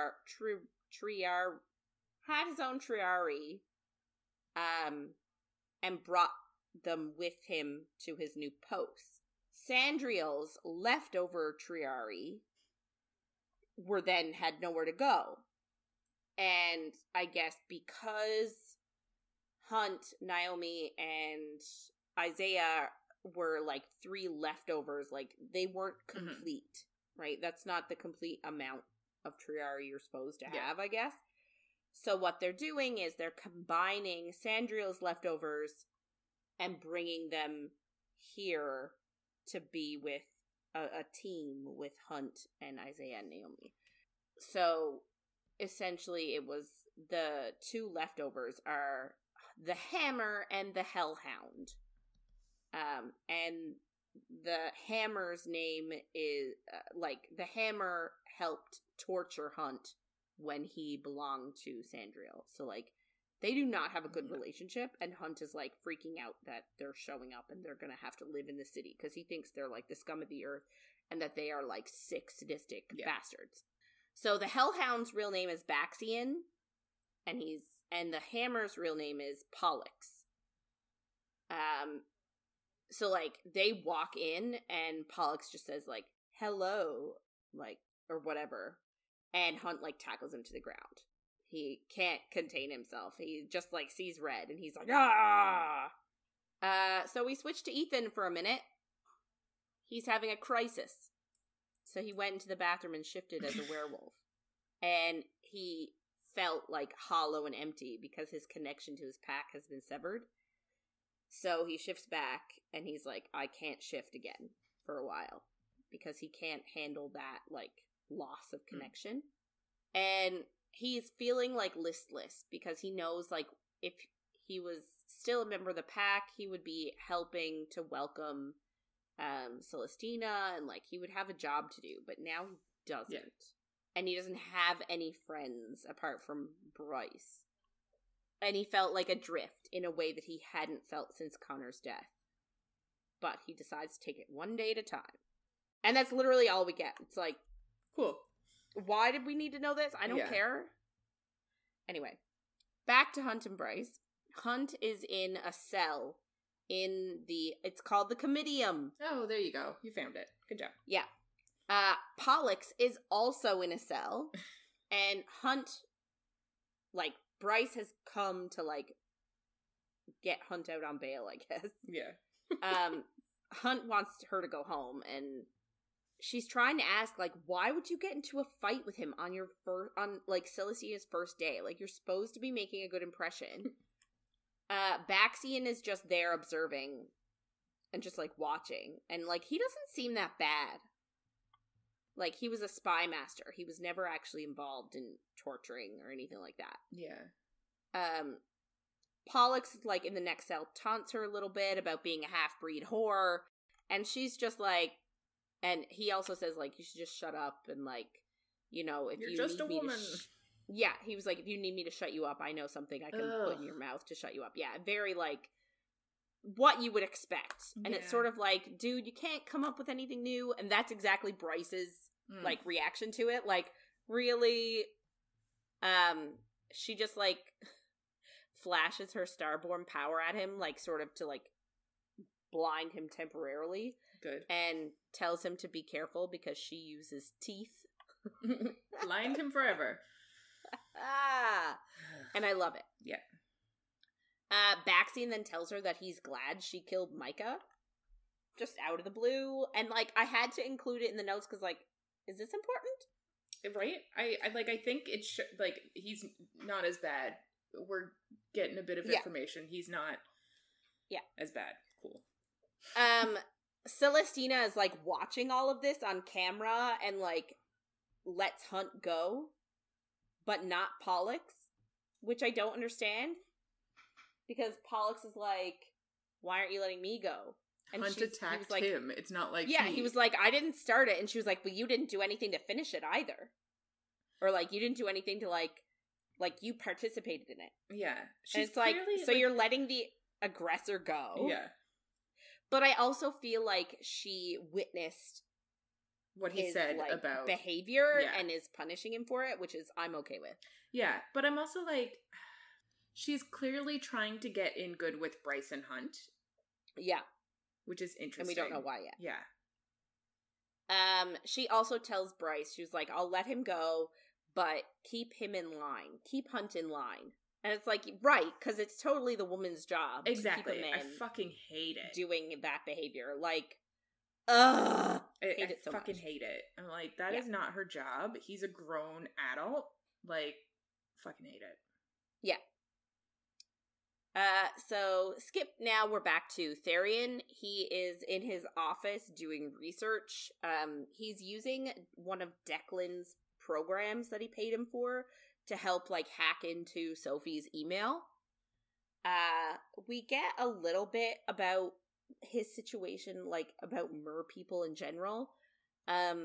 So because he is a mer person, he has to get in the water, like, and not just any water, like river water, every 24 hours, give or take, or else he's gonna lose his bins. Which is interesting. Yeah. But he prefers being in human form. Like, he lives in a dry apartment under the river. He, like, spends most of his time with legs. But, like, he says that, like, his parents don't understand that he would rather be in a warm bed as opposed to a seaweed hammock. He likes TV and the internet, and he likes food that's not soggy. So I really like, you know how we always have these, like, when we think about mer people and, like, mermaids, we're like, what do they eat? Like, where do they sleep? Mm-hmm. And I like that this sort of is, like, in this world anyway. It's answering questions that, like, yeah, they sleep, they don't sleep in a bed. Yeah. They eat soggy food all the time. Like, it makes it not as pleasant as you would hope it would be. Yeah, exactly. Sin. Yeah. Anyway, so he hacks into Sophie's email and he finds something in her sent folder from like 3 years ago. It was a reply to an email from Banshee Fan 56 with the subject line Dusk's Truth, just asking if Sophie had gotten inside yet because they want to know the full story. And then there was another email chain with the same person talking about Project Thur. And Banshee Fan was telling Sophie about a rendezvous spot for when she finds him. And Therian thinks that this is about Sophie finding her brother and escaping the Hind and having like a safe place to go. Mm-hmm. So he types the Banshee Fan email address into the hacking program he has to figure out who it belongs to, and it pings back as Danika. Interesting. Yeah. I will say, this is like the first of the like Danika things that comes up in this book. I don't like them. It annoys me. I hate how like the first book, I don't know. I just like, she has died. I don't need her personality and her character to come out and be different than what we thought it was. Yeah. And like, I guess Bryce's relationship with Danika was such an essential part of who Bryce was. Like, that was her, like, her ride or die, you know, her everything was Danika. So, like, her finding out that Danika kept so much from her is obviously really hurtful. Yeah. And, like, I don't see the good that it can... I don't see the point of it at this 100% agree. Anyway, so Therian receives intel that a small boat was abandoned in the Nelthian marshes with an adolescent-sized life vest in it with a Bodegraven written on the back. And Bodegraven was one of those boats that we read about in the prologue. Yes. And so he goes to investigate it, and he says the boat smelled of a young human male, which we're assuming, and Therian also assumes that it's Sophie's brother, Emil. And he's still not sure if Sophie has survived or not, and so he's curious about the location of the boat because it's in what's called Sobek territory, and Sobek are like giant river monsters that eat people. Unfortunately. Yeah. And like he's sort of worried that because Emil abandoned the boat in Sobek territory, maybe he was eaten. Fair. So he tests the boat and it still has power. Like it still has first light, like gas. So, like, he knows that he didn't abandon it because he had to. It was a choice to get off here. He smells blood and he follows it, but it's to, like, an arm. The scent is newer than Emil's and an adult, so he knows that it's not Emil. And the arm has a sleeve on it with the insignia of the Ophion, and it's also got, like, an extra little bit so that he knows that it's from the elite Lightfall Squadron, which is led by Pippa Spetsos. So again, we're bringing it back to the prologue a little bit. We're getting a lot of information here. Like, yes, he's no longer with the Ophion people. Right. They're trying to find him though. Yeah. And Therian is also like doesn't think they're chasing him out of the goodness of their hearts. Yeah. Because he's like, this Lightfall Squadron are like elite, like they're super good, and he doesn't think that they would spare them from the front lines for anything less than like something really, really important. Yeah. And, like, we saw in the first book, and not in the first book, Jesus. We saw in the prologue, and Sophie kind of said that he's more powerful than she is. So we know why they're going after him. Like, he's super powerful. Yeah. So he calls one of his officers to come out and start tracking Emil's scent from the boat, like, to come out and, like, sniff him out to try and follow and see where he goes. And he's like, I'm gonna figure some shit out. Mm-hmm. So then we go back to Bryce and Hunt, and they're eating ice cream in the park, and it's sexually charged because they're watching each other lick their cones, and they're both like, both of them are like looking at their mouth as they like swirl the ice cream, and like,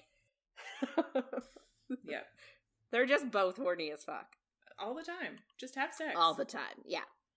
And Hunt tells Bryce about, like, I guess Bryce was complaining that her motorbike is like making a weird sound, and Hunt's like, well, I'll fix it for you. And he says he has an affinity for fixing machines. And Sandriel used to make him sabotage what are called mech suits. So mech suits were like these 15-foot suits with like 7-foot swords on them that humans used to wear. And it was the only thing that could protect them from Vanir powers. Mm-hmm. And he used to sabotage them and then send them back to the front lines for humans to, like, find and be like, oh, a mech suit, I'll use it. And then they would sabotage it, so, like, they would die in the mech suit. And he feels guilty that humans died because of what he did. They talk a little bit about what they're going to do with Pollux and Baxian. Like, they sort of worry that they were sent as a test from the Asteri. But, like, Bryce is like, we just have to believe that, like, they're here for unrelated reasons. And we just have to believe that, like, we're just lucking out. Like, that the Asteri, like, we're going to lay low and the Asteri are just going to leave us alone. Yeah. Like, they haven't contacted us. Nothing has happened. We just have to hope that we've been through all this shit and, you know. We're just going to fly under the radar. Yeah. So they're sitting across from the bone quarter and they see a Reaper come across. So they're like, shit, let's get out of here. Because Hunt's like, that's the one thing I can't protect Bryce from, because Reapers are already dead, therefore cannot be killed. And, like, everybody steers clear of when a Reaper comes into town. Mm-hmm. And, like, are Reapers, like, I can't remember, do they have the same job as, like, actual Grim Reapers? Like, if they're coming into town, does that mean they're going to kill someone, like, reap someone? I don't know, because, like, you would think they wouldn't need, I don't know. Like, the soul goes across in the boat. So, what would the Reaper just be going over to, like, why are they visible? I don't know. I don't know anything. I don't know either. Yeah.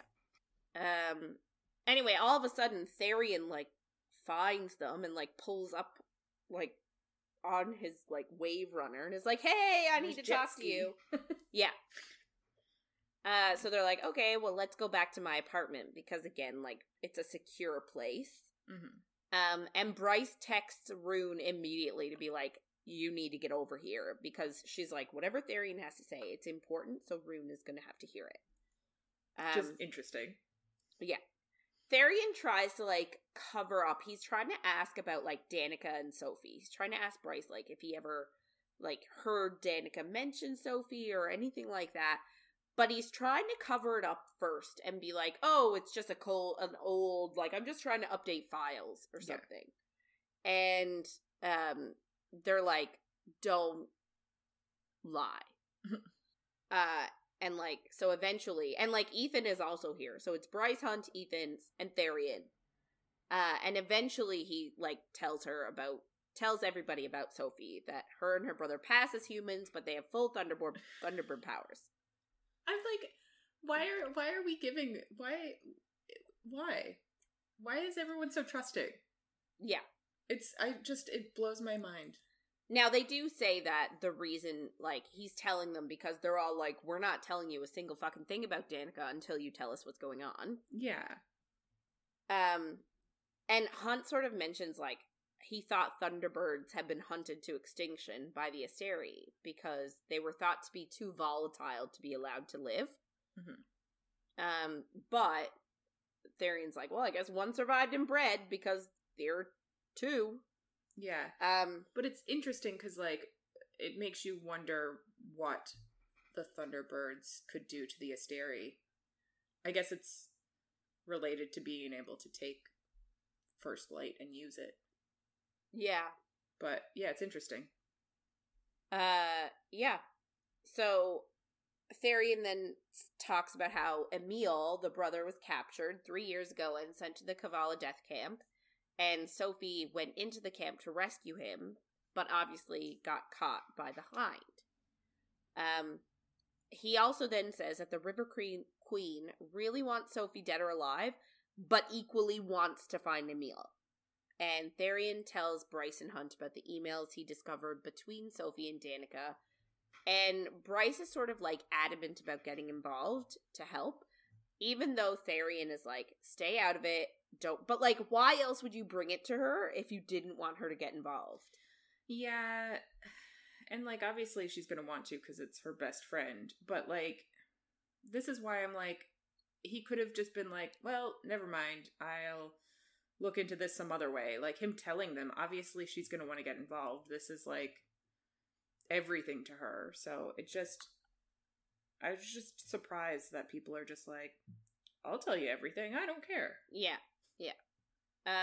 Rune shows up then and sort of gets filled in, and Therion says, like, he really wants to find Emil, and, like, Bryce is sort of like, what are your motives? Why does the River Queen want him so badly? And he's like, listen, the Asteri want him, like, people are out trying to find him, like, at least if I get to him first, he'll be safe underwater. Like, even the Asteri will have a hard time getting him underwater. But Bryce is sort of like, so the River Queen can just use him, like, then. Which is, like, valid. Yeah. And Therion sort of gets into a little bit more detail about the emails then, and Bryce is like, well, I'll ask Fury if she knows anything about, like, Danika and Sophie. And Therion's like, all good, I'll come back tomorrow, and you can tell me what you've learned. Hunt, like, doesn't think it's a good idea at all to get involved in this because the Asteri ordered them to lie low. So, like, getting involved in, like, because this is straight up dealing with, like, rebel stuff. Mm-hmm. So, because Sophie and Emil are technically human rebels, and the Asteri have ordered, like, the Hind to find them and probably kill them, then them getting involved in this search is, like, directly defying the Asteri. Yeah. And, like, Hunt's like, they would straight up just kill us. Like, we've already sort of, like, been on their radar. We've sort of already done enough. Like, we've killed 2 archangels.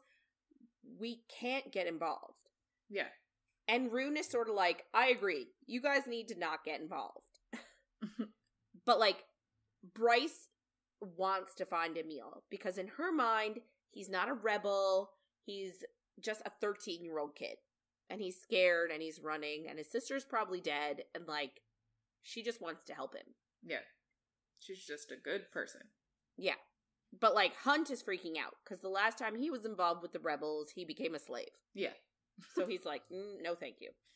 Fair. Yeah. So they all have pizza, and Rune and Bryce can do this thing where they talk in each other's heads. So they have, like, this silent conversation in front of everyone, and, like, they can tell, like, Hunt and Ithan are, like, staring at them, having this conversation in their heads, and they're like, hello. But it's about Ithan, so obviously they don't want to say it out loud. And about how, because Bryce is a princess, harboring Ithan and keeping him can be seen as going against Sabine, and, like, apparently the Fae and the Wolves are allies, so, like, her harboring an ex-wolf could be seen as, like, you know what I mean, like, breaking their alliance sort of stuff. Yeah. Which and I don't understand how this makes sense. His suggestion now. Well, because then Rune you're right, makes a suggestion that Ithan should come and stay with him at his place. And Bryce is like, well, how's that any better? And Rune says that he can play it off as he's hiring him for something to do with the AUX. The auxiliary, which they're all a part of anyway. Then Declan and Flynn show up, and I don't know why. Fair. And we get, like, a conversation about Rune and Declan and Flynn. It's all three of them. It was their ordeal when they got the Star Sword thing. So apparently, like, it was in Avalon, and Cormac and his twin cousins tried to kill them. And, like, they were all in these caves looking for the Star Sword. And, like, there was this mist, and they all got separated, and there were all these monsters, and Rune managed to get the sword. Like, great. Happy for you. But, like, why did we need to know that right now? Yeah, we kind of already, like, got a bit of it when they were at the party, and they were like, was he part of your ordeal? Is he the cousin that was part of your ordeal? He was like, yeah, he tried to kill us. Like, cool. Yeah. Anyway, so that night, Hunt and Bryce share bed. And Bryce struggles because Hunt is lying next to her and he's hot, but nothing happens. The next morning, her mom calls her and, like, chews her out about, like, not telling her about the betrothal. And Bryce, like, essentially just tells her, like, back off, I can handle this. And, like, her mom shoves it in her face again, like, oh, of course, princess. So, like, and, like, it's just not, I just don't understand. I don't get it. Like, I don't know why she is being such a bitch. Yeah. But yeah, so, like, she hangs up on her mom because her mom is just being a straight up asshole. Yeah. She goes to a meeting. She's, like, getting ready to leave. She's going to meet with Fury for breakfast. So her and Hunt leave, and Hunt tells her to talk to him because I guess this morning on the phone, her mom mentions that, like, Cormac showed up at Bryce's work. Bryce had neglected to tell Hunt that Cormac showed up at her work. So Hunt was like, if Cormac comes up to you again, like, I want you to tell me. And she's like, genuinely, it was an accident. I genuinely just forgot with everything that was going on. You like, attacked somebody at work and were in a holding cell, like. Yeah. So I was like, she was like, with everything that went on, I literally just forgot. Like, it wasn't a big deal. He just came in, he wanted to check out where I worked, and then he left. Like, nothing, I can handle him. Anyway, so, like, he's a little angry that she didn't tell him about it, but she's like, it literally was an honest mistake. So he's like, okay. Yeah. So Bryce goes and meets Fury and Juniper for breakfast. Bryce is, like, really jealous of Juniper for her dance career, but, like, Juniper has, like, the perfect dance body and has never been told, like, that you don't have the body to dance, whereas Bryce was. But Juniper is not doing great. So she thought that she would be promoted to principal by now. It was sort of in the works when the events of book 1 were happening. But she hasn't been, and I take it, like, the dance company is racist. Yeah, that's kind of what is implied. Right?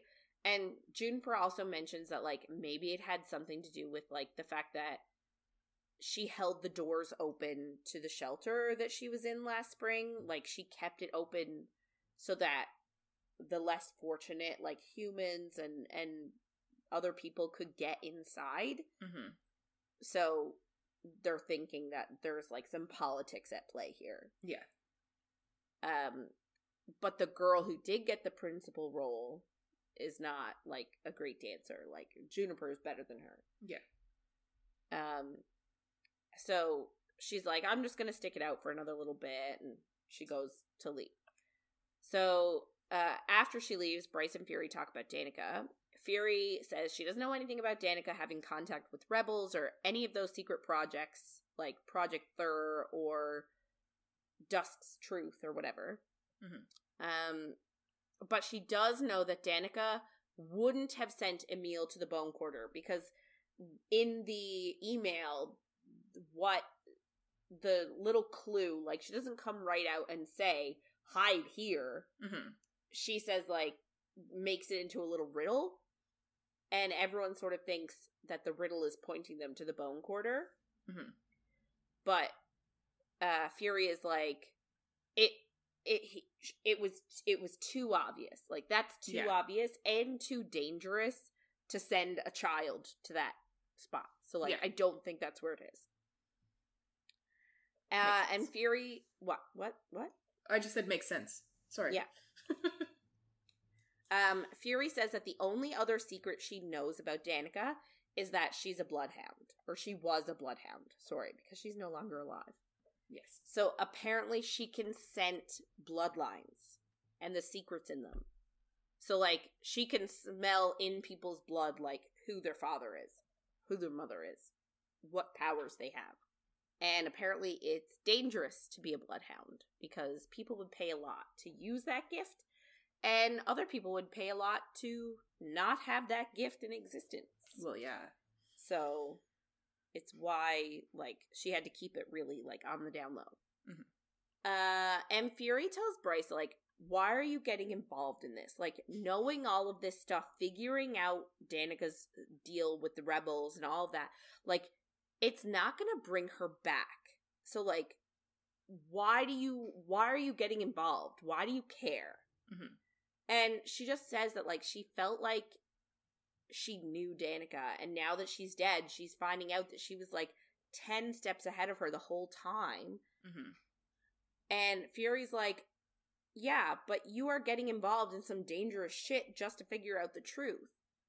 And Bryce is like, you're right, and Hunt sort of agrees with you, but she says she needs to know. And Fury is like, what are you gonna do when you figure it out? Like, what are you gonna do when you find the truth? Yeah. And her response is just, hope that I can accept it. And it just, like, I'm not gonna lie, it seems like a weak reason to get involved. Yes, I agree. I don't love it. Like, they're like, she's gonna get involved because she cares about kids. And then it's like, she needs to know what Danika didn't tell her. And it's all just a way to get everything to happen, obviously. Yeah. But I just don't buy it enough. Yes. Agreed. And also, like, I don't know. Like, you can find out things about Danika without getting into the shit she ends up getting into. Like, yeah. If that is truly her goal, to figure that stuff out, she doesn't need to go after a child. Yeah, it just that seems everybody's looking for. Everybody in the entire world. Yeah. Yeah. Sorry. It just seems like all of this is a very convoluted way to get everybody working together towards a common goal. Yeah. Anyway, maybe in the next week it'll be a little bit more concrete. Maybe we'll, like, get some more info that'll help us sort of be like, yeah, okay, I buy it a little better. Yeah, I don't really remember, but hopefully. Yeah. So that's it for this week. If you want to get in touch with us and share your thoughts on anything you heard in our episodes, or if you have any book suggestions, please reach out to us by email at coffeeandcoread@gmail.com, or on Instagram or Facebook at coffeeandcoread and coffee.coread on TikTok. So next week we're going to be reading chapters 14 to 27 of House of Sky and Breath.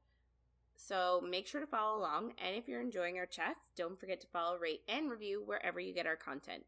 Thanks for listening, everybody, and we'll see you on the next page.